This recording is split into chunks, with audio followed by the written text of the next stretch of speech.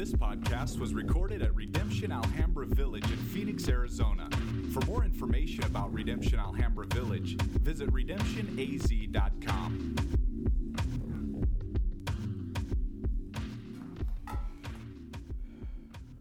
Love you guys so much. If you need a Bible, because we'll use the Bible today, let's go ahead and just use it, right? You know, so I figure why not, right?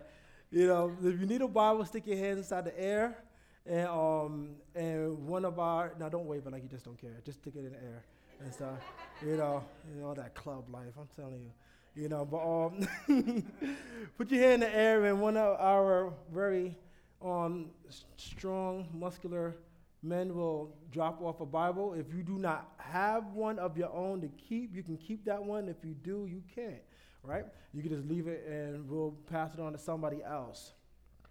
So we've been going through the book of Psalms, and I love the session that we've been having inside of it, because God has really been doing a lot of things, and we switched up just like everything in how we've been doing it, how we've done communion. We stretched it up for this time in Psalms, even stylistically, how we've been worshiping. There's songs that's been written specifically for this session that we're doing in Psalms. Even worshiping, with different style of music. We've been different style of preaching, instead of just like trying to expositorily pull everything out. We've been trying to stick to the heart of how the psalm is, and really just trying to draw a deeper look into the psalm. And it's been really good and real refreshing. Today we're going through Psalms 19. So you can open up your Bibles or your iPads or your phones to that point. And if you'll stand with me, I would love to read through Psalms 19.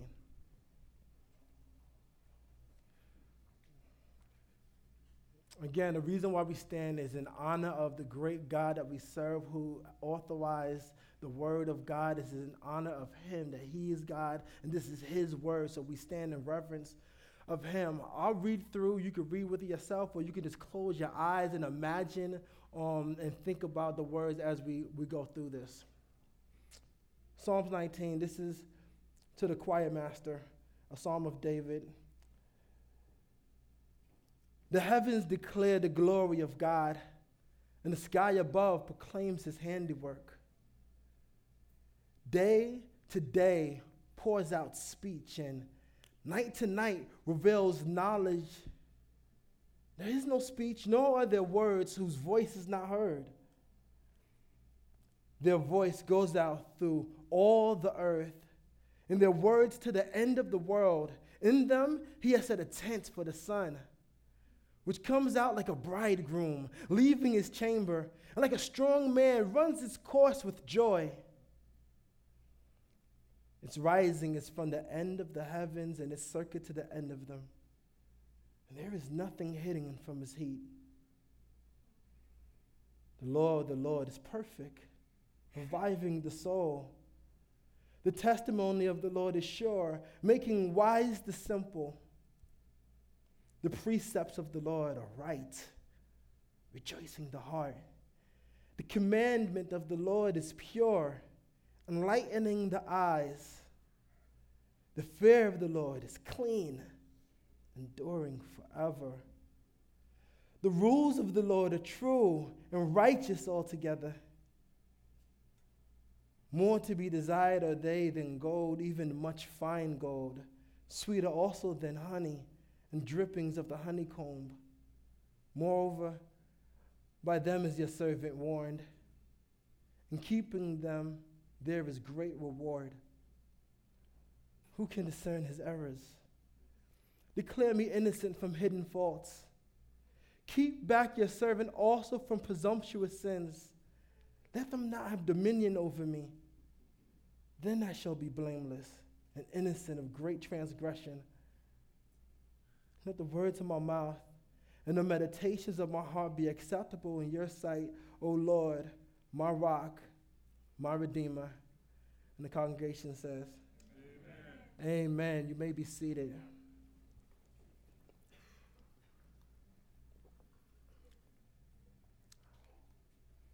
I love this text. I love this psalm.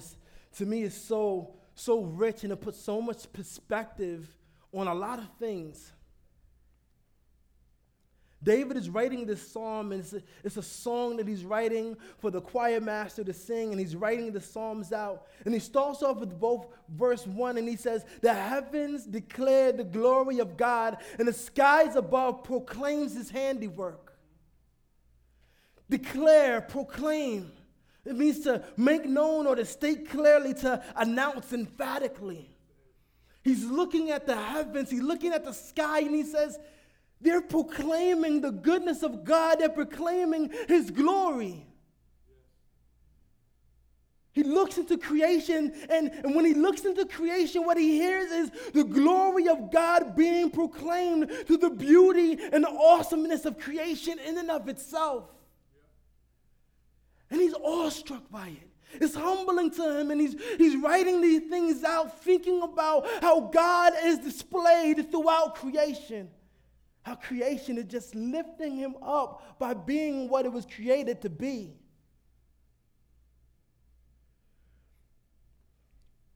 He looks into the sky where he sees no end, and there's no end to it, and the greatness of the reality that there is no end to the sky. You look, and I can't see where that sky ends, and that reality in and of itself is proclaiming how great God is, how huge God is. This is what he sees.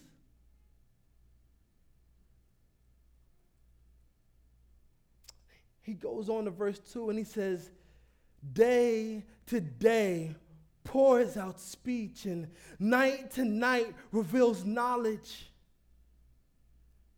He hears creation speaking about God's glory day after day after day. This is what he feels. This is what he sees. He hears creation speaking about how glorious this God is day after day after day. And it's not like this occasional comment here and there that we may have. It's more like a broken faucet. He said it's pouring out, like a broken faucet pouring out water. He hears speech about the glory of God pouring out of creation day after day. Night after night. He hears the heavens revealing knowledge of the glory of God. This is what he sees just by looking out at creation in and of itself. In verses 3 and 4, he says, there is no speech, nor are there words. He's talking about creation. He's talking about creation, glorifying God, speaking about God by just being what God created to be. He says, there is no speech, nor are there words whose voice is not heard. Their voice goes out through all of the earth, and their words to the end of the world. No matter how loudly I proclaim the gospel, if I went out and got a soapbox with a horn, no matter how loud, no matter if I got a speaker box, no matter how big the speaker box was, my voice would fail. Eventually the sound waves would die off, and somebody still wouldn't hear. No matter how loud it is, I can't speak so loud as to everybody hears it.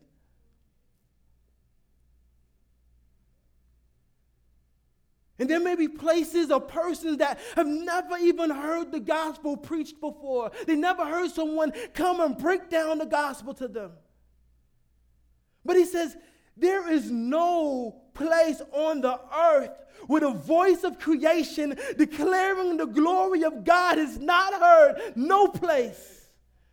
Throughout all of creation, there is no place on the earth where the voice of creation screaming out loud that God is glorious and worthy to be praised. There's nowhere on the earth where it's not heard at.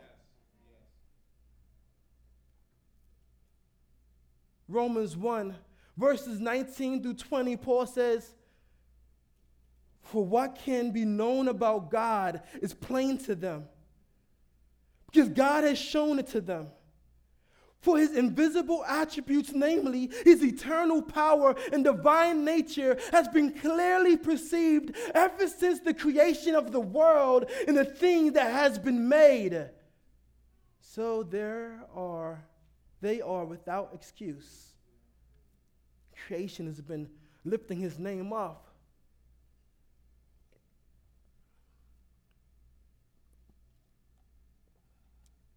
In Luke 19:40, Jesus is walking with his disciples, and as he's walking with his disciples, they're lifting up his name, they're glorifying him, they're exalting him, and they're praising him as he's walking with his disciples. And then there's these group of Pharisees, they're like, can you tell your disciples to just turn it down a bit? Like, it doesn't have to be all of that, right? And he's telling, can you tell your disciples to not worship you so much, not exalt your name so much? And Jesus turns around and he says, dude, if they didn't do it, the rocks would cry out. The very rocks would. The Pharisees were trying to silence the disciples' declaration of Christ's majesty, their proclamation of his glory. And Jesus is like, you're missing the point here. They're only doing what the rest of creation is already doing. You can silence them, but you can't silence them. You're missing it. It's just that you don't hear them. You do like we do. You drive back and forth to your job and to church and to do this and to do that, and you miss creation screaming out how glorious God is day in and day out. Drive right by those trees saying, God is good. It's like someone speaking loudly through body language, but you don't hear them because they weren't using words, because you think hearing is only done with the ears.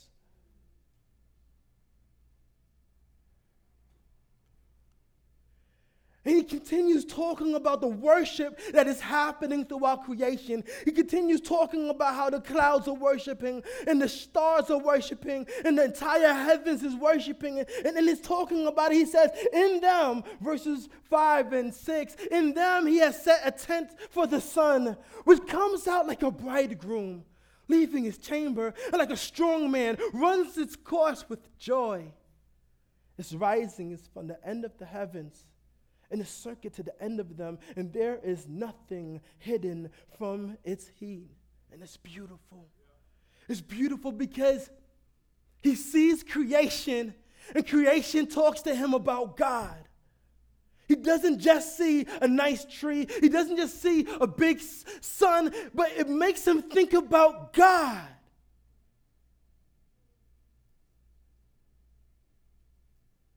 Even the way the sun rises and sets, heating the earth along the way. He looks at that and he sees the sun proclaiming the glory of God. David gets it. He gets it right here. He gets it.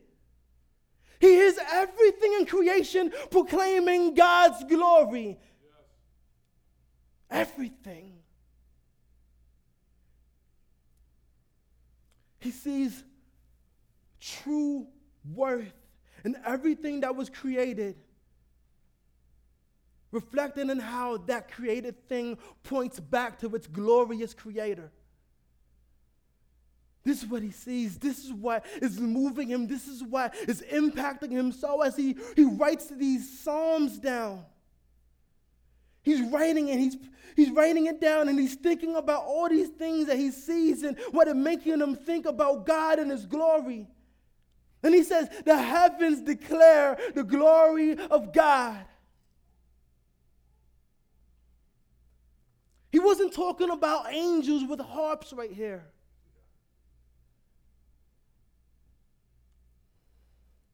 In this context, the word heaven is used to describe the sky that we see during the day and the universe that we see during the night. This is what he means when he talks about heavens. The great day sky where we find no end from east to west, declaring the glory of God. Complemented by the depths of the night sky where you see planets and stars. A depth greater than the mind can comprehend that speaks fathoms about a God that's even greater.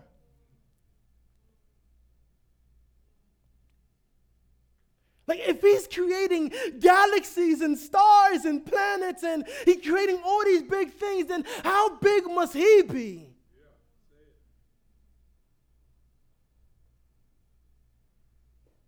A God that creates galaxies to worship him and sing praises to him. David starts this psalm off and he's awestruck about the reality of creation and how creation is lifting up the name of God. But then David's psalm takes this hard left. And he starts writing and singing about the word of God now.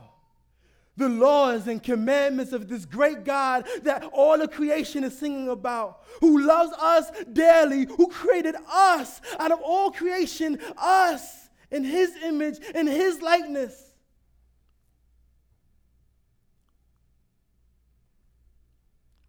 It takes this hard left and he goes from talking about how all of creation is speaking about God to how he values how God himself speaks.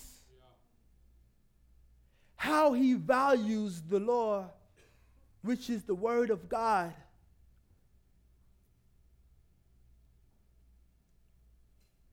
It's one thing to hear all of creation glorifying this awesome God. That's one thing, but it's another thing for him to personally teach us, this awesome God to personally teach us by his words.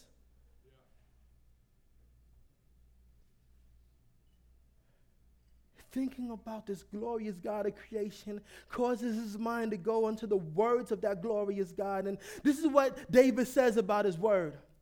In verses 7 through 9, this is what he says.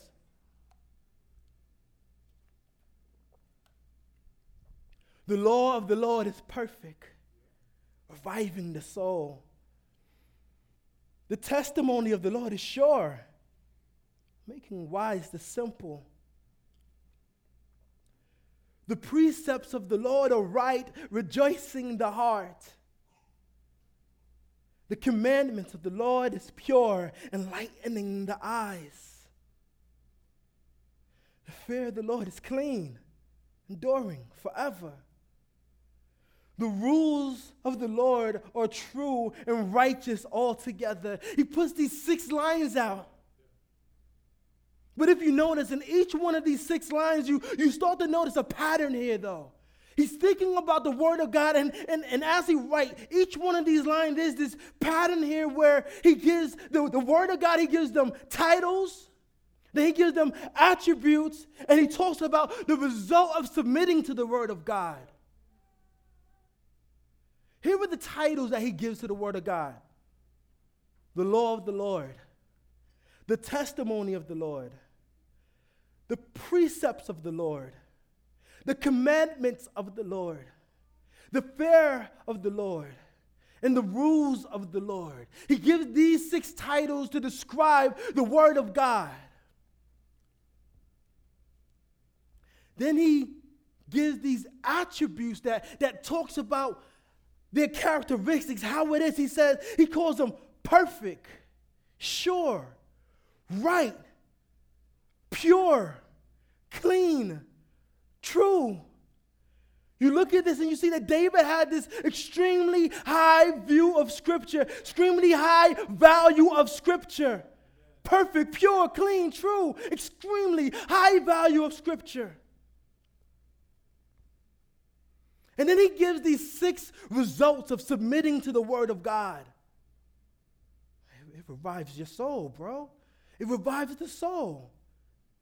It makes wise out of the simple. It rejoices the heart. It enlightens the eyes. It gives insight. It gives you the strength to endure. He says, man, these are the results of the word of God.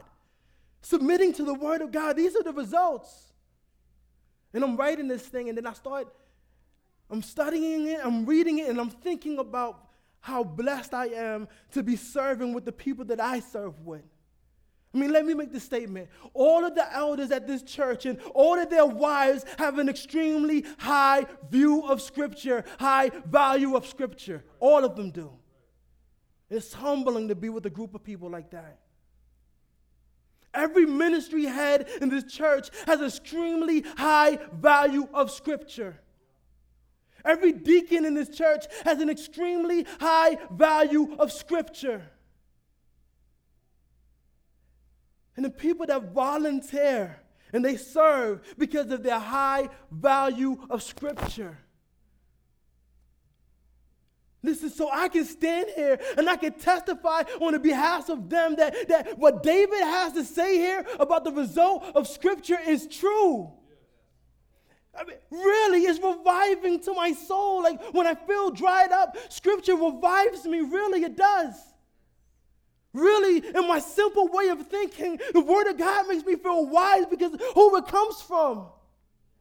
Really, at times when things seem chaotic and hurtful, there are these times where the Word of God rejoices in my heart in the midst of calamity. I know this to be true.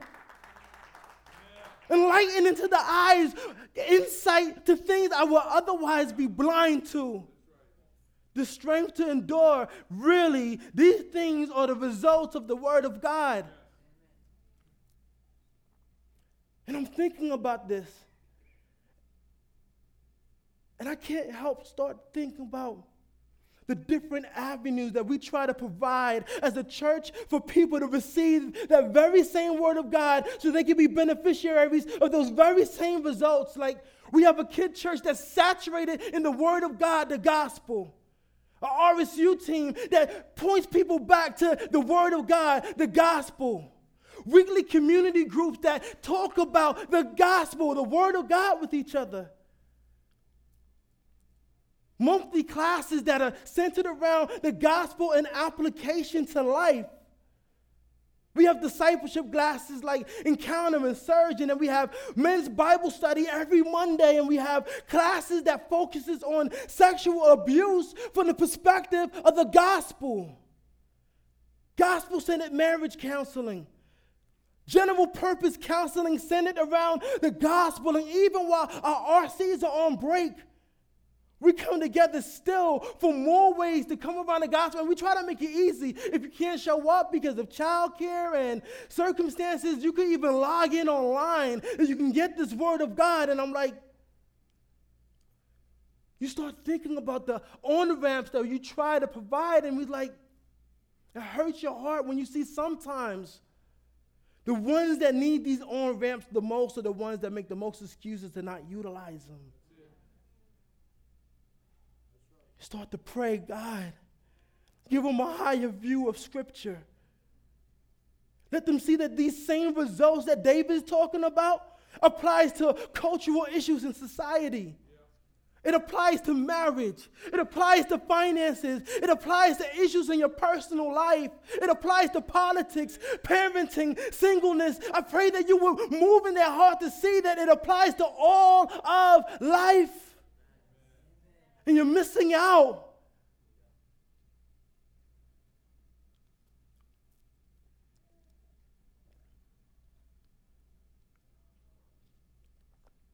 Normally it's because there's this low value of Scripture. When I say low value of Scripture, lower than what you personally believe, right? You're like, I'm sort of good. Lower than what you personally believe. Thus, you're trying to work things out in your own strength, in your own wisdom. Notice these following verses, 11 through 13. He says, moreover, by them, talking about the Word of God, moreover, by them is your servant warned. In keeping them, there is great reward. Who can discern his errors? Declare me innocent from hidden faults. Keep back your servant also from presumptuous sins. Let them not have dominion over me. Then I shall be blameless and innocent of great transgression. Do you notice the difference in these verses? For the first time in this psalm, he starts talking about sin. When he talks about creation, he talks about the glory of God being proclaimed. When he talks about the Word of God, he talks about the greatness and the goodness of God. When he talks about himself, that's when the conversation of sin has to come up. when contemplating the glory and greatness of God, it reveals a great need for the grace of God. He's not naive about this. That's not what's going on here. He's very transparent. He's not trying to fix things himself. As a matter of fact, in verse 12, he says, who can discern his errors? Like sometimes you read this and you think that he's talking about God when he said, who can discern his errors? God has no errors. He's not talking about God. He's talking about himself.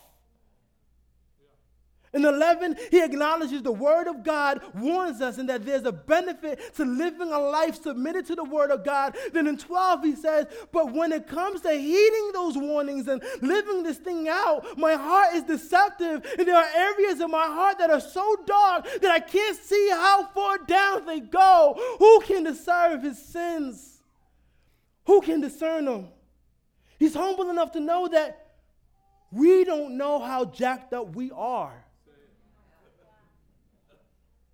I mean, whatever you're willing to admit, you're worse than that. As a matter of fact, that thing that you're not willing to admit but you know is there, you're worse than that too. Who can discern his errors? Declare me innocent from hidden faults. Faults that are hidden from who? Me. Declare me innocent from hidden faults, faults that are hidden from myself, faults that are hidden from my own eyes. I don't know if you noticed the course of this psalm. I don't know if you noticed that it changed from the tone of the psalm changed from him talking about God to him talking to God. I can just picture this inside of my mind. Now, I'm not saying that this is what actually happened because obviously I wasn't there, right? I wasn't, trust me. But I could just picture this in my mind. David possibly looking into the sky, and he starts writing about God and creation, and he's just so broken up about how all of creation is glorifying God, and he's just writing this down. Man, the stars, the sun, oh my gosh. The setting, the rising, and he's just writing this down. And then as he starts thinking about creation, glorifying God, it causes him to start thinking about the word of that God creation is glorifying, the laws of that God in creation. So the course of the song starts to change a little bit from how creation glorifies him to how good his word is. And he goes, oh man, the word is so good. Your laws are so good. And he's writing it down and he starts describing the word of God and he starts giving titles and attributes and he's like, man, perfect and true. And he starts writing about all the good benefits of submitting to the word of God, man. Revival, wisdom, insight, joy, endurance, and then it hits him.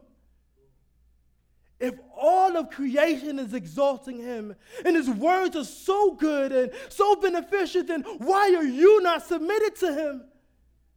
He gets a glimpse of the depths of a depravity and he says, who can discern his own sin? And the song changes from praise to prayer. A prayer for walking out the word of God so that you can glorify him like the rest of creation does. Declare me innocent from hidden faults, sins that I don't see, Lord. I need you to declare me innocent from those things. Keep back your servant also from presumptuous sins, sins that I do see. I know this is sin. I know that it's wrong. Keep back your servant also from presumptuous sins. Let them not have dominion over me. He acknowledges if it's sin that he does see and he's repeatedly doing it, he may be in bondage. Let them not have dominion over me, Lord. Then I shall be blameless and innocent of great transgression. I love that he goes there, though. I love he doesn't just, he says, keep back your servant also from presumptuous sins. Like, the picture comes to my mind is that these things, the sin he wants to do, and he said, Lord, hold me back from them. My flesh, hold me back, keep me back from the sins that I would willingly commit, knowing that they're wrong. Lord, I'm asking you to step in and keep me back. Rescue me from sins that I don't even realize are there, Lord. He's not talking about how strong he is. He's not talking about how I got this under control, Lord. But instead he's saying, listen, I need you, Lord, to step in and do these things. Because if you don't, it's about to go down. If you don't, Lord, I won't be saved. If you don't, I will do it. I need you to keep me back. I need you to rescue me from sins that I don't even realize. I need you to do this inside of my life, Lord. I'm hoping that we look at David writing this psalm and we see ourselves. We see our great need for God. We see all of creation exalting this huge God. We see his word that we know is jewels. They're so beneficial. And we see ourselves.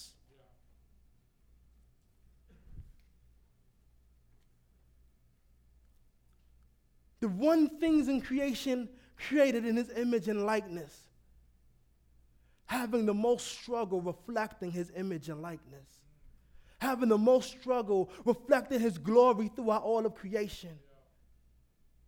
I love the fact that nowhere in there does he say, I can do it. Everything is, rescue me, keep me back, do this, do that. Only then.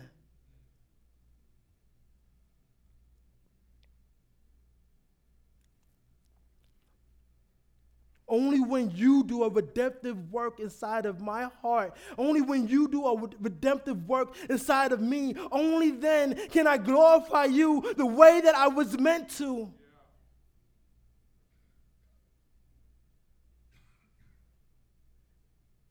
This is how we should be. When we see the glorious God, we are exalted throughout all of creation, and it should make us just, man, I want to dive into his word so I understand more about this glorious God. And then diving into his word and seeing his glory being made manifest to us through his word. It should make us desire him so much more so that we are humbled at the reality of, listen, his grace.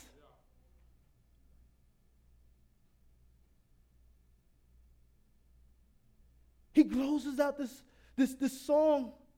This song-turned prayer, he says, let the words of my mouth and the meditations of my heart be acceptable in your sight, O Lord, my rock, my redeemer. There's no assumption here that I deserve a thing. But it's your grace. It's by your grace, Lord, that you will deliver me. It's by your grace that my words reaches your ears. It's by your grace that someone like me that's undeserving, but so much glory has been given in me reflecting you, Lord. I need you to do it. I need you working inside of my heart so that I can display you to everybody else. I need you working inside of my heart that I can worship you. Because left alone, I'm going to worship me. He says, oh Lord, my God, acknowledging who he is, his relationship to him. My God, oh Lord, my God, my rock, his strength, his strength. Oh Lord, my God, oh, my rock, his strength. This is where I draw my strength from, solid like a rock. My Redeemer. You are the one that delivers me. You are the one that makes me brand new. You are the one that cleans me up and sets me on solid ground. It's all about you.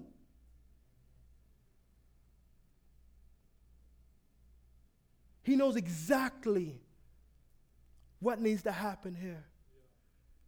Deep deliverance from God so that he can worship him more so. He starts off worshiping him, but as he thinks about worshiping him and he thinks about the context and he thinks about everything else worshiping him, he starts to realize, man, I need you. I mean, I thought things was good, but there's these hidden sins and there's these things that I do, and you are deserving of all the praise. I need you to work inside of me and to deliver me from these presumptuous sins. This whole time doing these Psalms, our hearts and our mindset is to draw us back to the heart and mindset of how these Psalms was written. A sense of brokenness, a sense of relying on the Spirit of God, relying on God living inside of you. That we look into creation and we see the God of creation. We just don't see another tree or another mountain. But that mountain makes me think about God. When you read the Bible, there are a lot of things inside the Bible where they use examples of creation to talk about the glory of God. We think things start and stop with us. And we miss out so much on how we are just these little beings on this planet in a galaxy created to worship him. And we miss it. As we go forward, I want us to continue in the same heart and posture of prayer. What we've been doing this whole time, we've been having people that's been praying about and reading over these same Psalms. We have a couple of our deacons that's going to come up, David and Heather Willis, and they're going to lead us in prayer. And I'm praying that as they're praying, that you are meditating on the word of God. You're meditating on the words that are being said in the midst of the prayer, that you're allowing them to hit your heart and penetrate your heart deeply. As it penetrates your heart, that you're thinking about him and who he is. You may want to stand, you may want to sit, you may want to get on your knees, but whatever it is, allow this time of prayer to impact you. Then after they're done praying, we're going to spend some time worshiping together. And then we're going to go into a time of communion, and we're going to take communion together as a family, all of us, because all of us were created to worship him.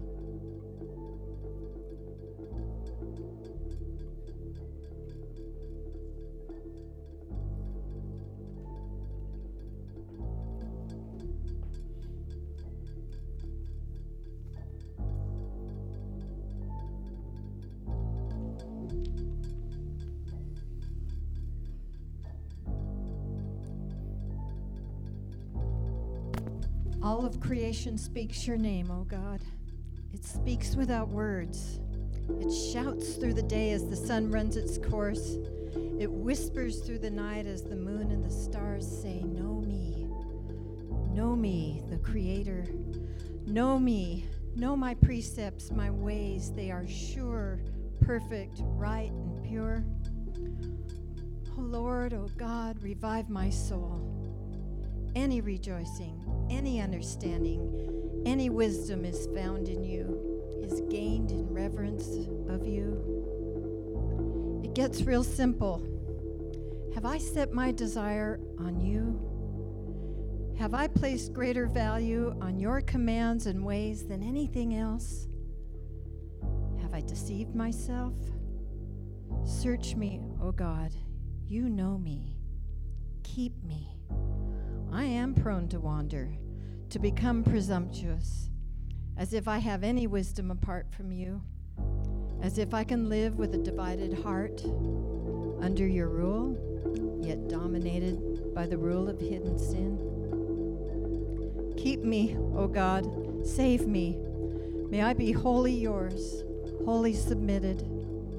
May my internal thoughts and meditations flow out of a life wholly open to you. May my words flow out of a heart wholly passionate for you. And may the two be wholly integrated and pleasing to you. You are my God.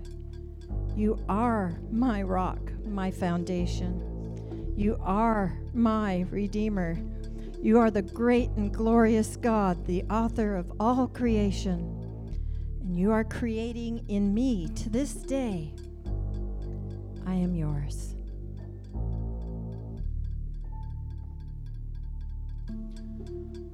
Psalm 19 has stirred and affirmed some things in my heart and drawn me to remember others.